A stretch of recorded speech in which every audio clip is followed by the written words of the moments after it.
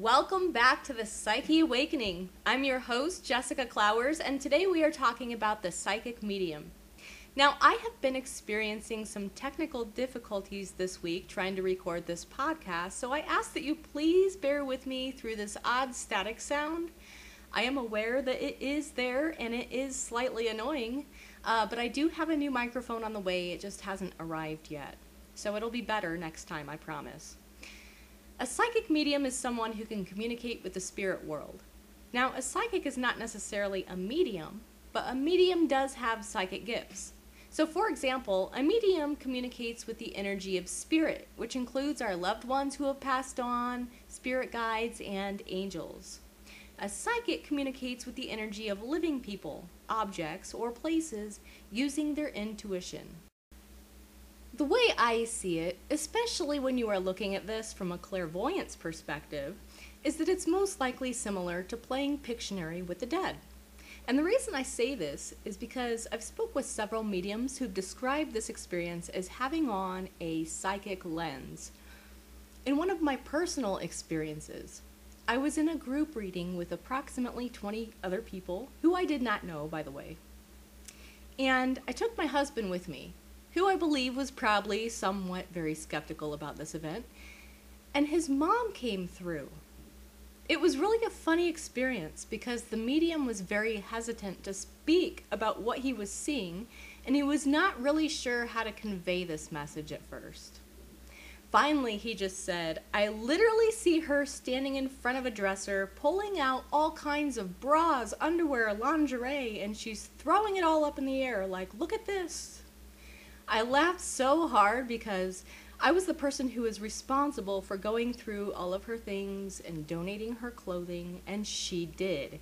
She had a massive dresser, full, completely full of nothing but undergarments. I was laughing as I was cleaning out her drawers, saying things like, gosh, with this many undergarments, did she ever have to do laundry? Did she actually wear these all? Every drawer was full, and it was so full it's difficult to shut when you opened it.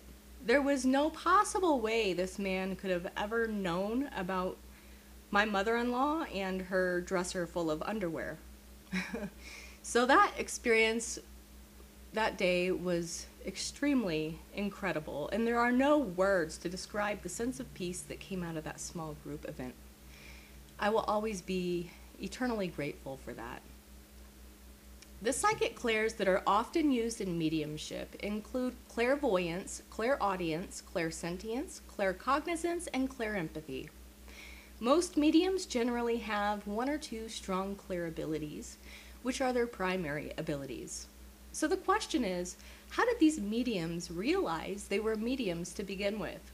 Well, some signs that you might be a psychic medium are: you remember feeling or seeing spirits as a child, having an imaginary friend when you were younger, unexplainable anxiety, you don't sleep well, and or you might wake up around 3 o'clock every morning. You see shadows or flashes out of the corner of your vision when nothing is there.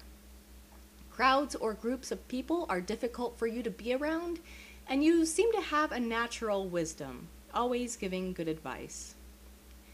So how can you develop your medium skills if you have them? Again, I always recommend starting with a clean bill of health, energetically speaking, meaning all 7 of your main chakras are healthy and balanced. If you've been tuning in this season, I talked about identifying your strongest clair abilities and studying up on them. One of the best sources of knowledge is going to be to speak with a psychic medium yourself, reach out for an interview, or search for their books that discuss how they began their journey and what they experience on a day-to-day basis. First, you must understand the ability before you can start practicing it. There are free guided meditations online that can help you with opening up these gifts. Meditation is going to be your #1 tool during this journey. Go easy on yourself because adding stress into the equation will only limit your growth. So now let's talk about some common questions that people have for psychic or spiritual mediums. #1, what happens to people who commit suicide? From Patrick Matthews' perspective, spirits who have committed suicide are very remorseful for doing so. Once the spirit gets to the other side, they understand the bigger picture for why he or she was on this planet to begin with. Patrick explains that God is ever loving and he will not be judging you. It will be you judging yourself. Suicide is the equivalent of skipping elementary, middle, and high school and jumping straight into college. You don't necessarily realize that you needed that extra education until you get there. Patrick explains that it is actually more difficult to deal with these lessons as the spirit brings baggage with them into heaven, which is the effects and emotions their actions cause those whom they left behind here on earth. So if you know someone who has committed suicide, you should pray for their soul with passion and understanding. Having love and forgiveness in your heart is what helps their soul continue to grow. Number 2, do our pets go to heaven? The answer is yes, according to Patrick Matthews. Animals generally come through with a loved one, showing that they are safe with them on the other side. Sometimes the pet can come through using images, sounds, or feelings to relay their messages, such as a couch that the animal had previously scratched up in their life, for example. Number 3, is there a God? The answer again is yes, but for us to comprehend who or what God is beyond our human comprehension.